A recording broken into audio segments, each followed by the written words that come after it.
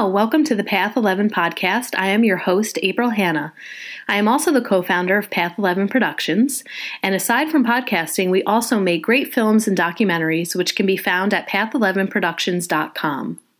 We have a special promo code just for our podcast listeners. The promo code is Path11Podcast, and if you go to our website, path11productions.com, and visit our shop page, put that promo code in, and you will receive 50% off of our Evolution DVD, which is the third film in our Path Trilogy series. If you would like to become a sponsor of the Path 11 podcast, please email me at info@path11productions.com. And now for this week's show.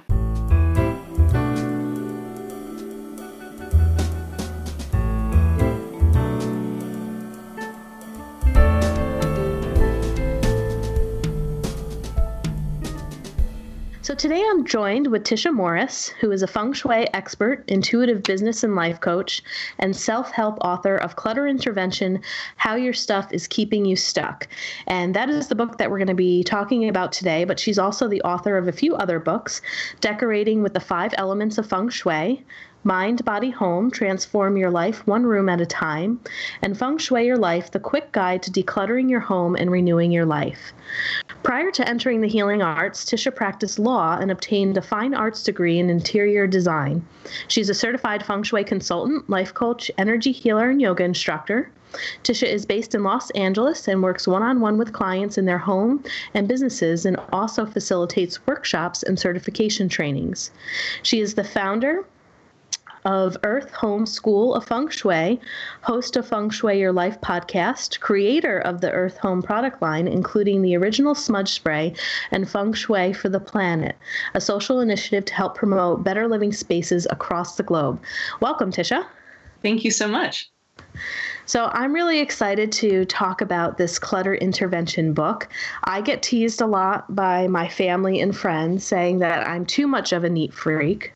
I was also reading, I think it was maybe a few years ago, that sometimes the empathic personality can be very thrown off guard when they are around a lot of clutter. And I notice sometimes that if I am at some friends' houses or in a home that has a lot of clutter, it's not very organized, it's kind of hard for me to think.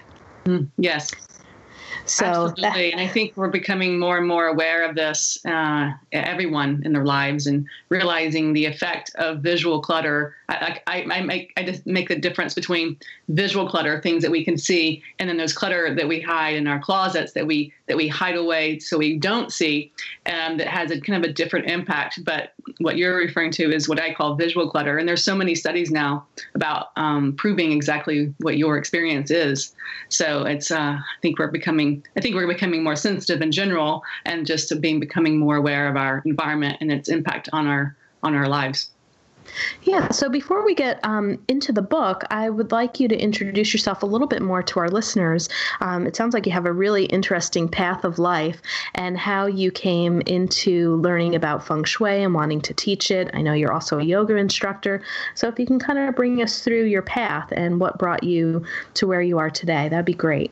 Sure. I always say I came into Feng Shui through the back door because it certainly was a winding path to get there. And I never would have thought growing up or even in my early adulthood that this would be my path. And I just kind of followed the next carrot and I've ended up here. But I started out as a practicing attorney for several years.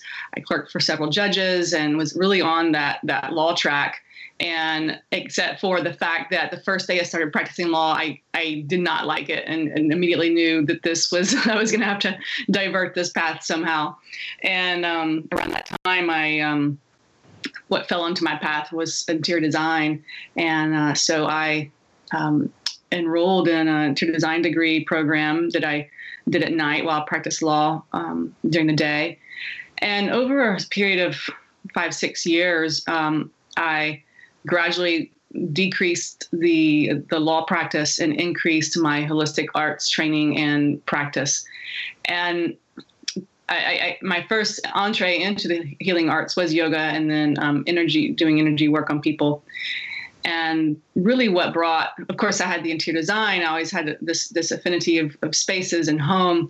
What I didn't realize at the time was my astrology, which I'm a Cancer sign, Taurus moon in the 4th house. So it's like I could not have escaped working with the home. So had I known my astrology early on, it would have been a quicker route to knowing really what my purpose and where my skills lie. But I purchased a home that needed a complete renovation and started to understand just how integrated our energy is with our home's energy. And it's almost like a marriage of like getting to know each other and your energies merging together and one affecting the other. And so that was when I began writing my book, Mind, Body, Home.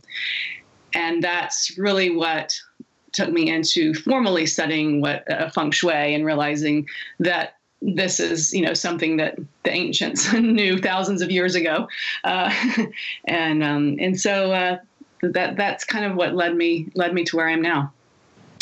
Great. And I don't want to assume that all of our listeners know what feng shui is. So before we kind of use the term a little bit more, can you explain this ancient technique that has been used, like you said, for thousands of years, and what exactly it is, how people use it? Sure. So yeah, it is thousands of years old. No one really knows exactly how far it dates back because it was just passed down orally, and it's from China. And it is all about aligning our spaces in a harmonious way, and to bring in beneficial energy. It's really about the flow of your space. There's so many aspects to it. There's the 5 elements, of which I wrote a book about that, of how to arrange the 5 elements within your home to bring about the most harmonious energy, which really you're just replicating nature using everyday items. And then there's so many different facets to feng shui, but overall it's really just it's like acupuncture for the home. It's like getting your home's energy in alignment, just as you would your own body. And that's actually the jump I made from energy healing to feng shui. I realized, working with the energy body, people's energy bodies is the same as working on a home's energy body. And that's actually kind of what took me into the home. And there's aspects of space clearing where you're clearing the energy in the home. So the word feng shui was the closest thing I could come to call what I was doing. And even now, I have my own flavor of working in spaces, and even the way I teach is kind of my own brand in a way, because my goal is to create supportive spaces for people, and whatever that means, and for people to love their home and their space and want to come home and let it nurture them and feel safe and expanding at the same time. And so many people come home to challenging spaces that just is another thorn in their side. And that's the last thing the home space needs to be. And this is also true for businesses as well. Yeah. And, right in the beginning of your book, you talk about that the average home has about 300,000 articles in it. Pieces of, I thought about that. I was like, oh my goodness. That's amazing. I mean, I'm sure, anybody that reads your book, right? This was my process. The first thing I did that was in the very beginning of your book. And I was like, oh my gosh, let me think about this. But, when you think about all the little things that you have in your drawers and stuff like that, it's like, wow, that really could be possible. Maybe I do have that much stuff. So, one of the things that I found in reading your book was having true self-reflection in the moment of reading it, reading a chapter and then looking around, and reading a chapter about the closets and taking a look at my closets, reading about the section on clothes and saying, gosh, how old is that dress that I have in there? Did I wear it to an interview? Did I used to wear that for work? So, that's one of the things I really enjoyed about your book is the self-reflection. I don't think that people can run away from their homes and what they are like without reflecting when they're reading your book. And you do talk about how our external space and, the space in which we live in is also a direct correlation to how we're feeling internally. Yeah. Well, I love that you started out saying that you're a neat freak, because in some ways I kind of wrote this book for the neat freaks out there, and also for the people who prefer more things around them, because my approach to clutter is not about the quantity, but about the quality of the items that you're holding on to. And in the introduction, I talk about the inspiration behind writing the book was from my mom, who was a neat freak and organized, like the most organized person on the planet, with labels and color coded and everything. And no one escapes clutter, and in the way that the way that I approach it, and it's anything from your past that's keeping you stuck from moving into the future. And so if you going back to the 300,000 items in your home, all those items were acquired before this moment right now, unless you just came home from the store or just got a package that got dropped off on your doorstep. And so it's really about sifting and separating the wheat from the chaff of, does this really represent who I am today or who I want to be? And really using that as a definitive marker, because everything in your home, like you just said, is a mirror of ourselves. And what are we putting out? What are we beaming out to the universe as to show who we are of these 300,000 items in our home? Are 100,000 of them you from college, or you from even last year in a different occupation? And so it really mirrors our identity.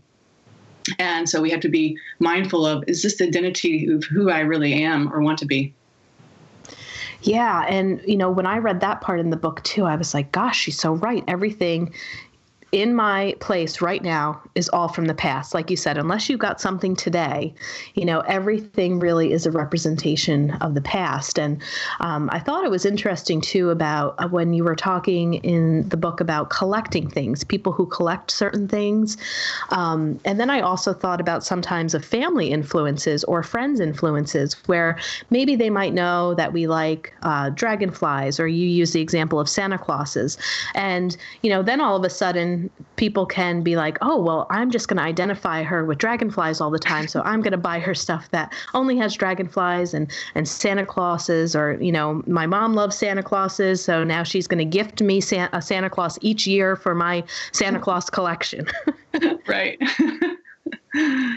Yeah, collections are funny. They are a hyper representation of some identity aspect that hasn't been fully realized in some way. It's the reason boys or even adult men collect baseball cards. It's an aspect of this. It's unrealized aspect of being kind of this hero or being a star. It doesn't even have to be about baseball.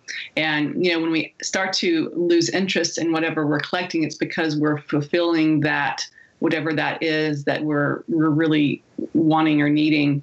And so, for example, in the baseball collection example, when a grown man starts to have success in his work and business, then the baseball collection won't be as interesting. Yeah, and you do have a section as well in the book talking about that identity crisis. And I'd like you to talk about, how maybe even sometimes our ego comes into attaching to identity through certain things, whether it be our clothes, the awards that we get from work, those collections. We're all trying to the ego seeks to be separate, to be, I guess, recognized in some way, to be special. And through your book, as you go through each different types of things that people either collect or hang on to or have in their homes, that was another theme that really came out. Just as human beings, we're trying to figure out who am I? What does this mean? Now that I collect this, or I have this, or this represents me, it's kind of like the ego saying, I need some sort of identity, so let me surround my whole world with these physical objects and things. Yeah, you said it exactly. And when I started on this journey of writing this book, I really explored the why of why we hold on to things, or why we even want things to begin with, because I believe if we know the why, then the how we let it go, or whether we make that determination to keep it or let it go is much easier. And so when I started to realize the why, I realized it all comes down to identity. And it really, our obsession or possession with things begins around age 2, when we go through individuation. And we really never grow out of that, and because that is the ego formation. And so that age, we realize that we are separate from our toy And so that begins the beginning of possession. And so this is my green truck, or this is my red ball, and it's my, mine. And so we begin to identify with that green truck. This green truck is me and mine, and it represents that me as a child. It's obviously in the subconscious level at that age.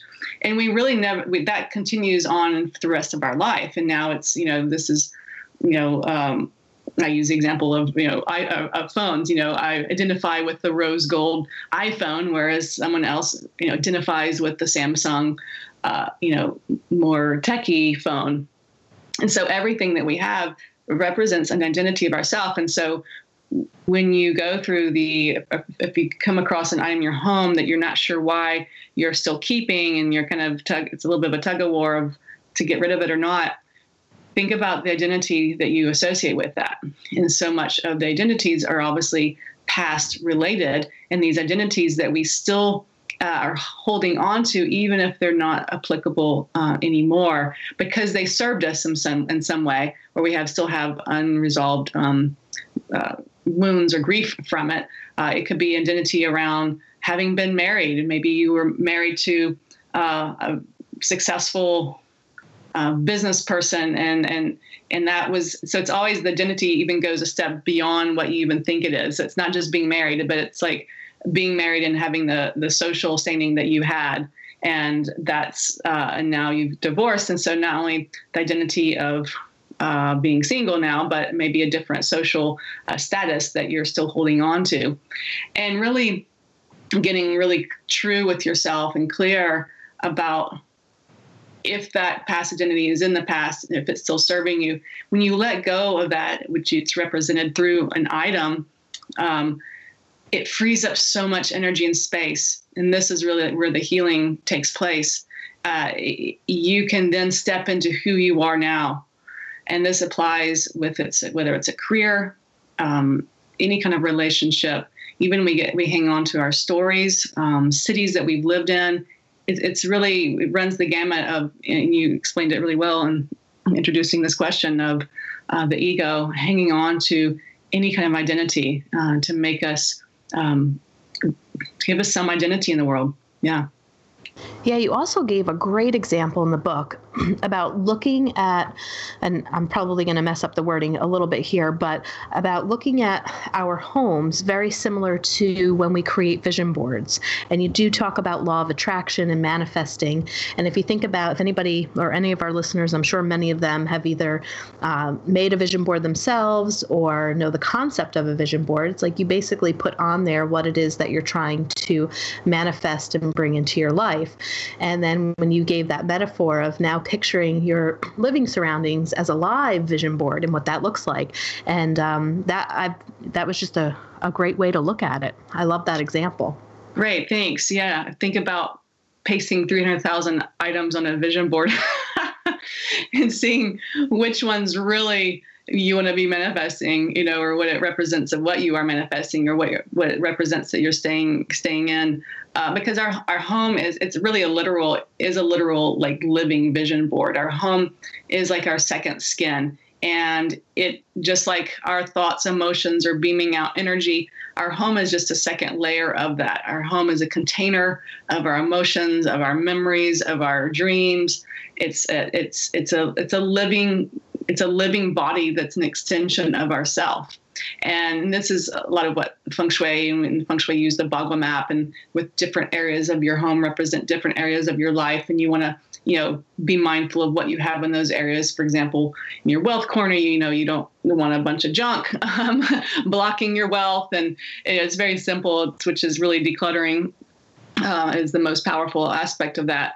And so if you think about your home as just being a big satellite or a projector of energy out to the world, you really start to get clear on what energy you're beaming out. And so that's kind of the impetus of that literal metaphor of your house being a vision board. Yeah, and you also give examples in the book about like when you do declutter or you release things and let go, that your life can also change in what's happening now. And if I think of two examples of one client that I was working with who was single, and she wanted to date again and have love in her life and a relationship. And I was thinking about feng shui during our session, and I said, what does your closet look like? I said, do you have room for anybody to move their clothes into your closet? And, what do you keep on the side of your bed that you're not sleeping on? Is it totally clean, or do you have all your laundry piled up and you just kind of, sneak in the one side of your bed? And I think I had read somewhere in feng shui that it's good to have red in the bedroom or something to represent love, or to light a candle, or like a pink candle or something to bring that energy in. And we just both started laughing. And she said, well, when I think about my closet, she's like, it's completely full of all of my stuff. There is no room for anybody to kind of move their stuff into here. So we kind of had a discussion about decluttering to see ways in which she can make room and energy for another person to come in to live with her, if that was truly what she wanted. Another example that came to mind when I was reading your book about how we can sometimes get stuck in past relationships or things that we shared with a partner, or maybe even people who are grieving or are widowed. A really hard thing for many people to do is to throw out their deceased loved one's clothes or certain things that bring memories. And sometimes when widows really are ready to move forward in their relationships, sometimes the energy of the deceased spouse really can overcompensate the entire home. As if they're still together, the energy of the deceased is still very much alive in the home, which can also make it a bit of a roadblock for them to move forward. What do you think about that?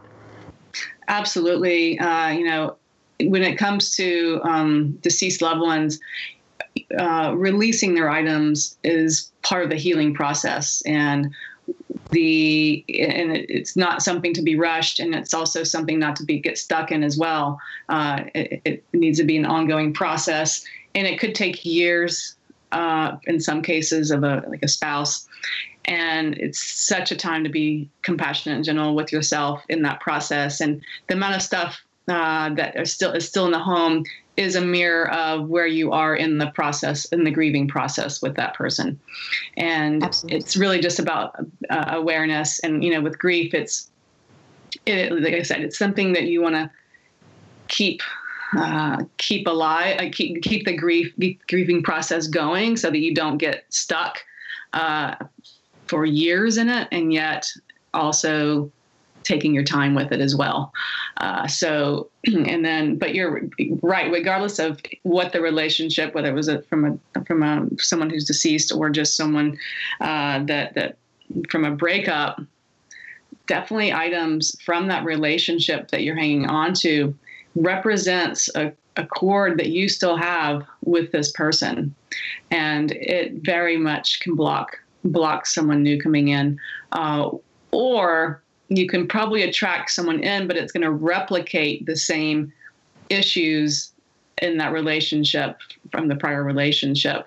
So, but yeah, definitely when working with clients, absolutely. I always, like you, it's like, what are you still hanging on to from the past relationship or relationships? It doesn't have to be the previous one. It could be one date back from, 10, 15 years ago. And it may not even be that person that you're still attached to. It may be what that person represents to you. So I give a story in my book about how I came across wedding gifts from when I was married and divorced in 2001. And this was just like a couple years ago in my childhood room closet. I came across gifts from this marriage, and I was just like, what? Because I've moved like a ridiculous amount of times. And I realized it was like the last thread, and it wasn't anything to do with the person, my ex. It was about what that marriage represented. It was a very socially approved relation, her marriage with my family, with society. And so there was still this little piece of identity that I was still hanging on to that was represented through those wedding gifts that needed to go. And since then, I've I'm getting my marriage license today for getting married in 2 weeks. So.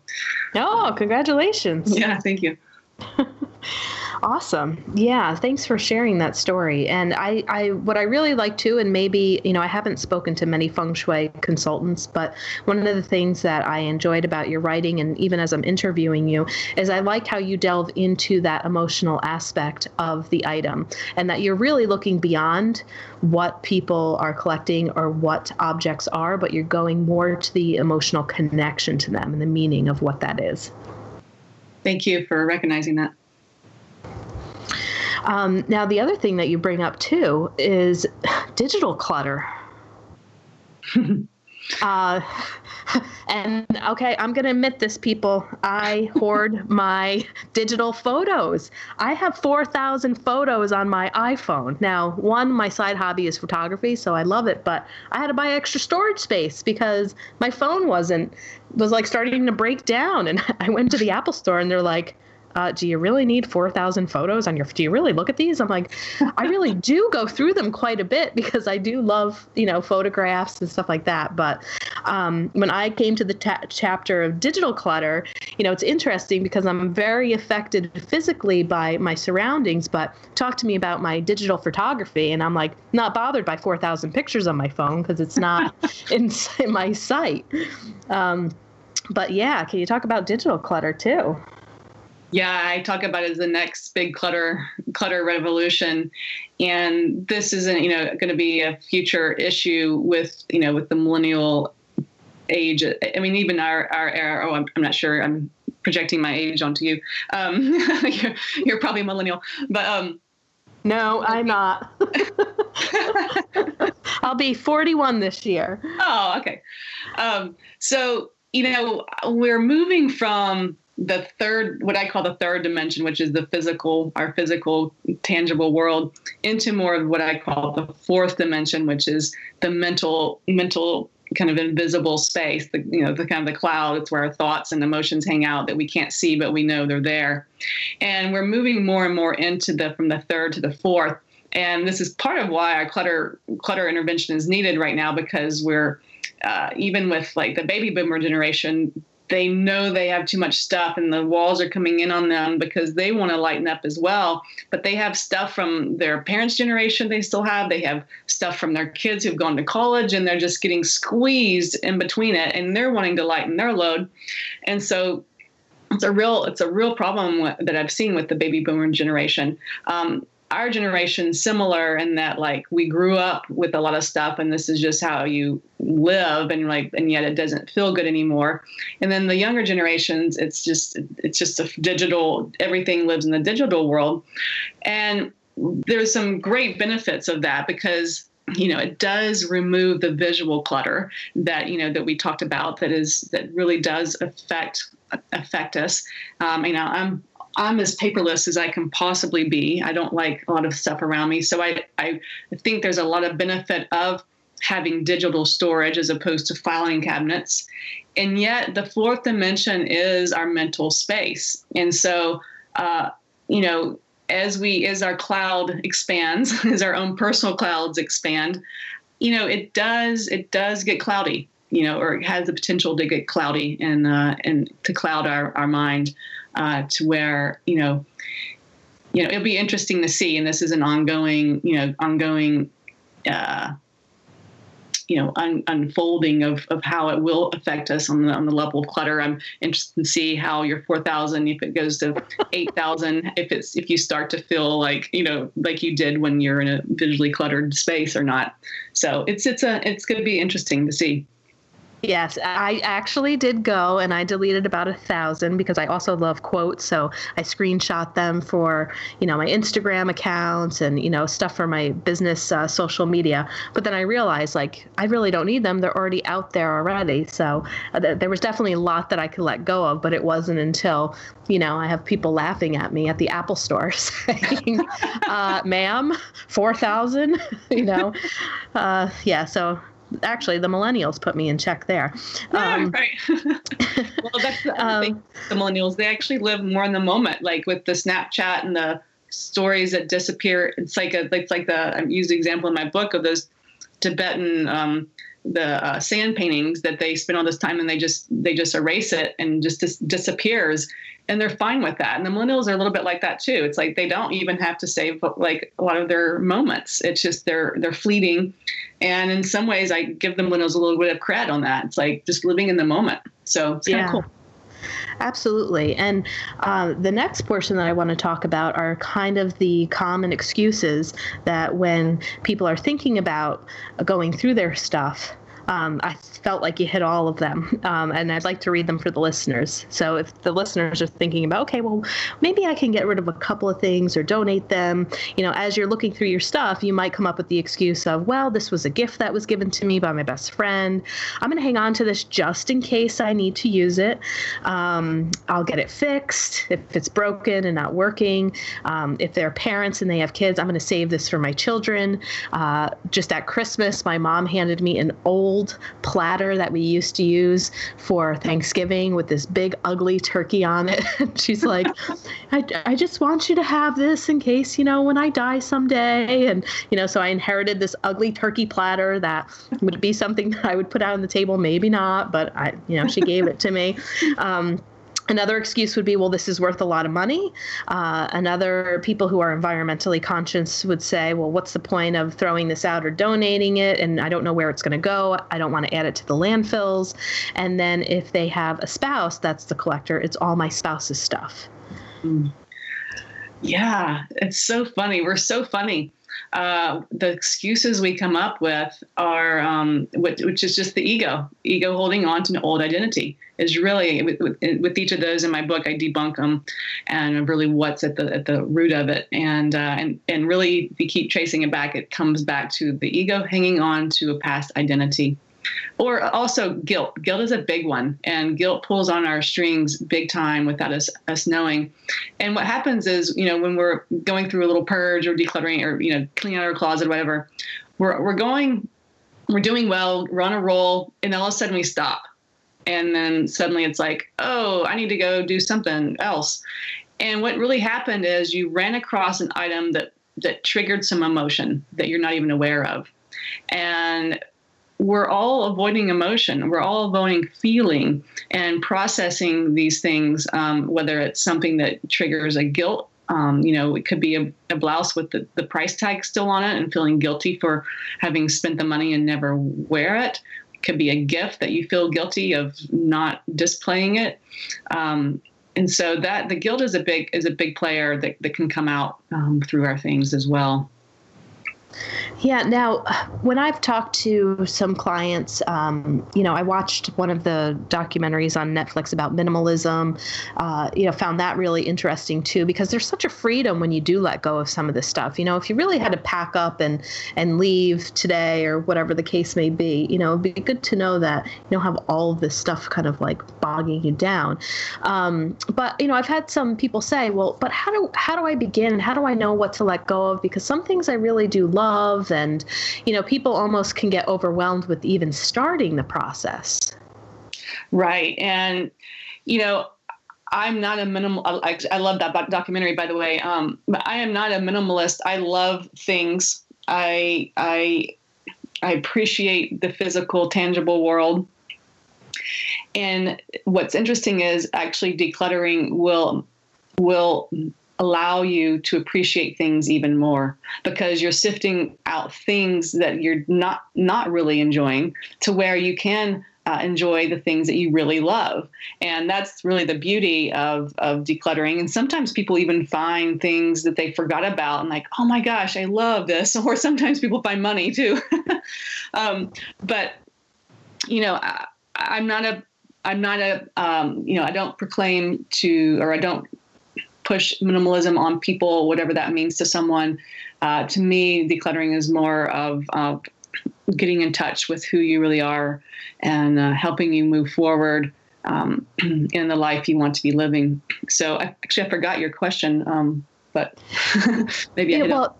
Yeah, you did. Yeah, you're definitely hitting on it. It's kind of like, where do people begin? And, right. How do they know really what they should get rid of? And you kind of touched upon it with things bringing you joy. You mentioned her book in your book, Marie Kondo. Am I getting the name right? Yeah, Marie Kondo. Yes. Yeah. I love that book because, at first, sometimes when you are decluttering or looking at all of this stuff, do we really need all of these belongings? You kind of go through some guilt, or at least I went through some guilt, like, gosh, yeah, do I really need all of this stuff? But what helped me with her book was also saying, but what do you love? When you look at something and you hold it, if it brings you joy, or if that one shirt that you have just makes you feel so good and it's comfortable, to surround yourself, like you had said, making home a place that you feel really safe and comfortable in and surrounded by things that you love. I thought that when I read that in her book, that was such a key thing of looking around stuff like, well, I don't really love that. It looks okay, but am I totally in love with those sunflowers over there? No, not really, and I did that once with couch pillows. I had red and I said, well, I really like the combination of brown and blue better. I think I'd love blue pillows instead of red, and I donated the red ones and went out and bought blue ones to just have that different sense of comfort when I came home. Yeah. So her standard chooses is does it spark joy? Which it's a great, even the word spark is important to put with the joy, because it invokes kind of that energy of sparking, like inspiring joy. So I think it's a great standard to use. Sometimes when we start to hit on those emotion-filled items, we can kind of lose perspective of what joy is sometimes. And so, one of the very practical tips that I tell people is start with the easy stuff. Start with things that you don't want, that it's easy to put in the bag. And then, because that's going to help free up the energy and create some space and kind of get the ball rolling. But, we all have a natural desire and proclivity to declutter. It's part of the 5-element cycle of Chinese medicine. It's the releasing, we accumulate things and release things. It's a very normal process. And yet we kind of got off track with it. And I think it's because of these items are more than just these physical items. They're items that we identify with or that have emotion associated with them. And so that's where we kind of get stuck.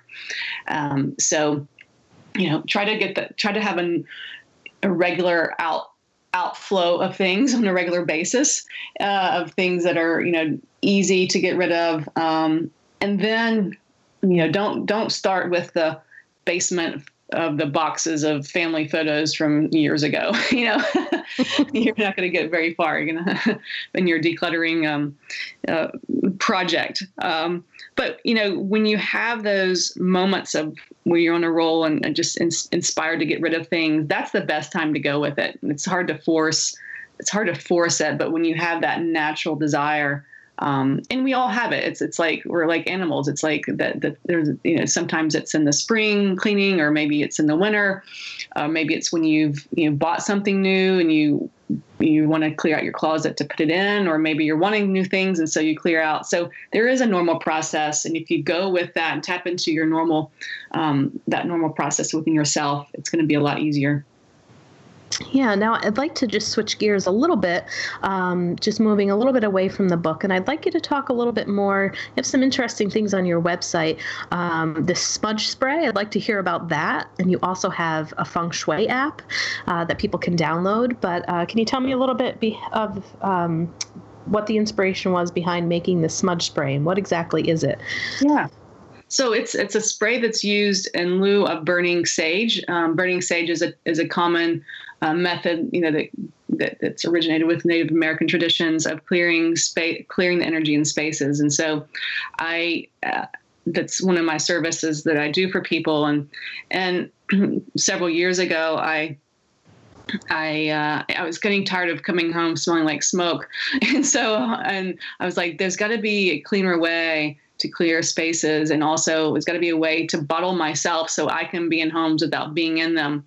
And so I kind of channeled this formula, and so it's been out since like 2010. And so it's in a lot of stores across the country, and available on my website as well. It's it's actually more effective than burning sage in most cases.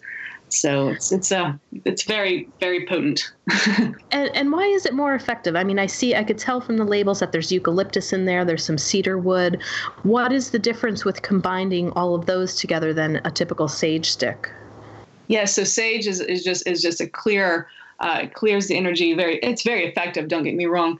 And when I'm clearing space, like clearing some serious crap, for lack of a better word, I will use a combination of methods in addition to my spray. But for just good general clearing, the spray it has the same clearing properties of sage, but it also it's a rosewater base, so it also lifts raises the vibration within the space.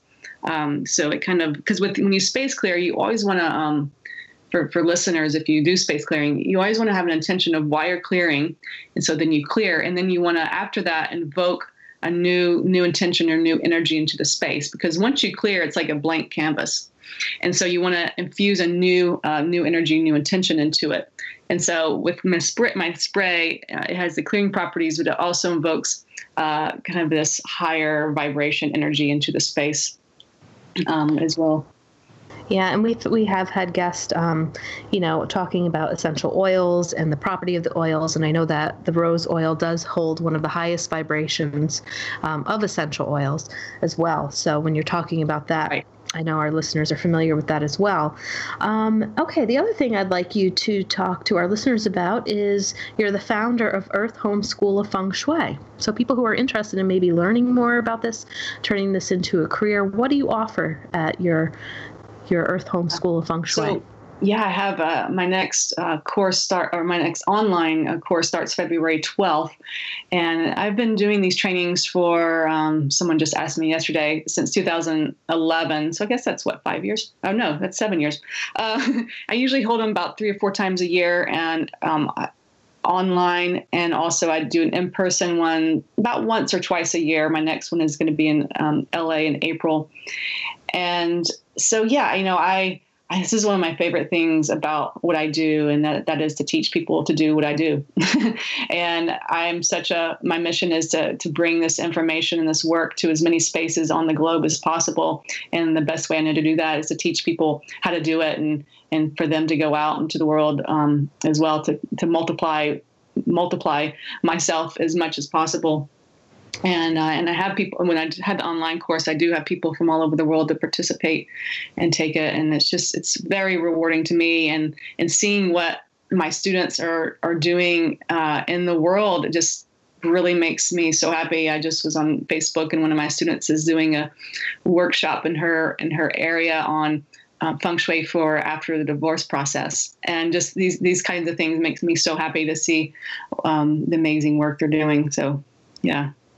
Wow, wonderful. And you're also a podcast host yourself. So, if our listeners would like to head on over to your podcast and learn more about feng shui, yours is Feng Shui Your Life. Yes, it is. I'm getting ready to switch that over in a few months to clutter intervention, and going to have that as my topic. But there's some amazing interviews, existing interviews from the last year, or I guess 2 years, on my Feng Shui Life podcast of some amazing authors and healers and things like that. So definitely worth checking out. Yeah, and if our listeners would like to learn more about you, they can go to your website, which is tishamorris.com, tishamorris.com.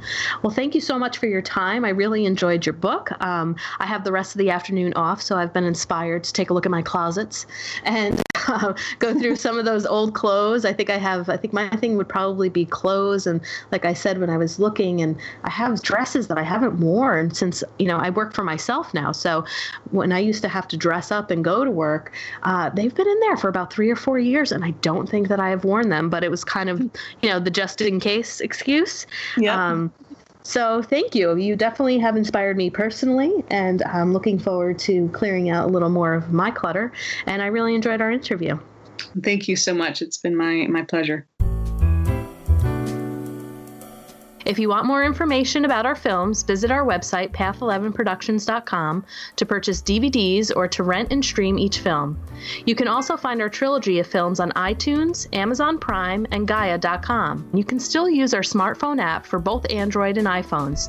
Just search for Path 11 in the Google Play App Store, or if on an iPhone, look for Path 11 in the iOS App Store. Catch you next time.